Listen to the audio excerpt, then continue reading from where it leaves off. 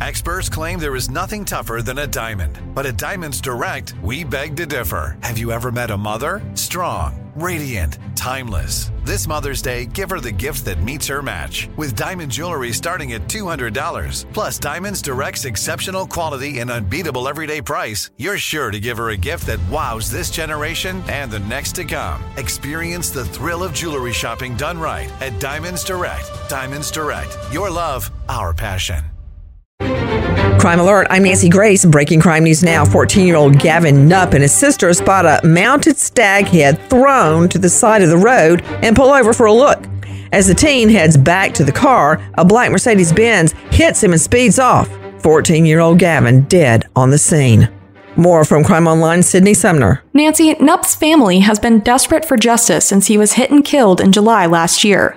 About a week after the hit and run, the car involved was located at a home in Ocean City, Maryland, and impounded, but no charges were filed. The community banded together to cover Ocean City in Justice for Gavin signs. The family says they will not rest until the criminal prosecution process is completed. Months later, 22-year-old Tyler Mayu arrested on 17 charges connected to the hit and run. A high school teacher overhears a student sharing gory details of a new piercing and calls police. The teacher reports the student said his father got drunk, put the teen in a chokehold, shoving a sewing needle through the teen's ear. When Arkansas cops paid Jeremy Sherland a visit, the son says he wanted the piercing and Sherland just did it at home. Either way, Sherland now charged with performing body art without a license. More crime and justice news after this. Now with the latest crime and justice breaking news, Crime Online's John Limley. On Saturday, a shooter opened fire at a Dallas area outlet mall, killing 8 people and injuring 7 others, including 3 gravely. The shooter was eventually shot and killed by a police officer who was nearby.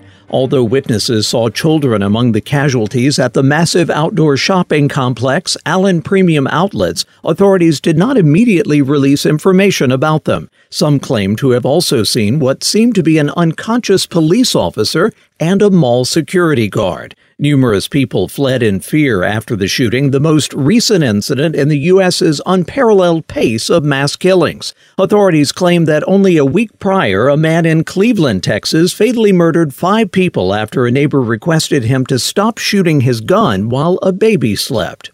Police are getting ready to arrest the injured SUV driver who rammed into a gathering of people waiting for a bus outside a migrant shelter in Brownsville, Texas on Sunday, killing 8 people. Authorities stated that there were at least 10 other injuries. For more, we turn to Sydney Sumner with Crime Online. Around 8:30 Sunday morning, some of the victims were sitting on the curb at the unidentified city bus stop when the car struck them.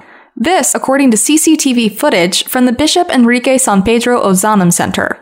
Martin Sandoval, a Brownsville police investigator, verified the most recent death on Sunday night and stated that authorities did not yet know whether the crash was deliberate.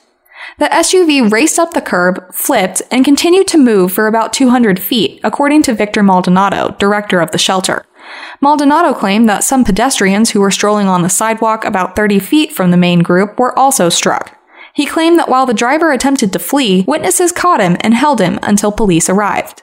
After spending the night at the overnight shelter, the victims hit by the car were waiting for the bus to take them back to downtown Brownsville. The victims were seated on the curb because there were no benches at this particular bus stop.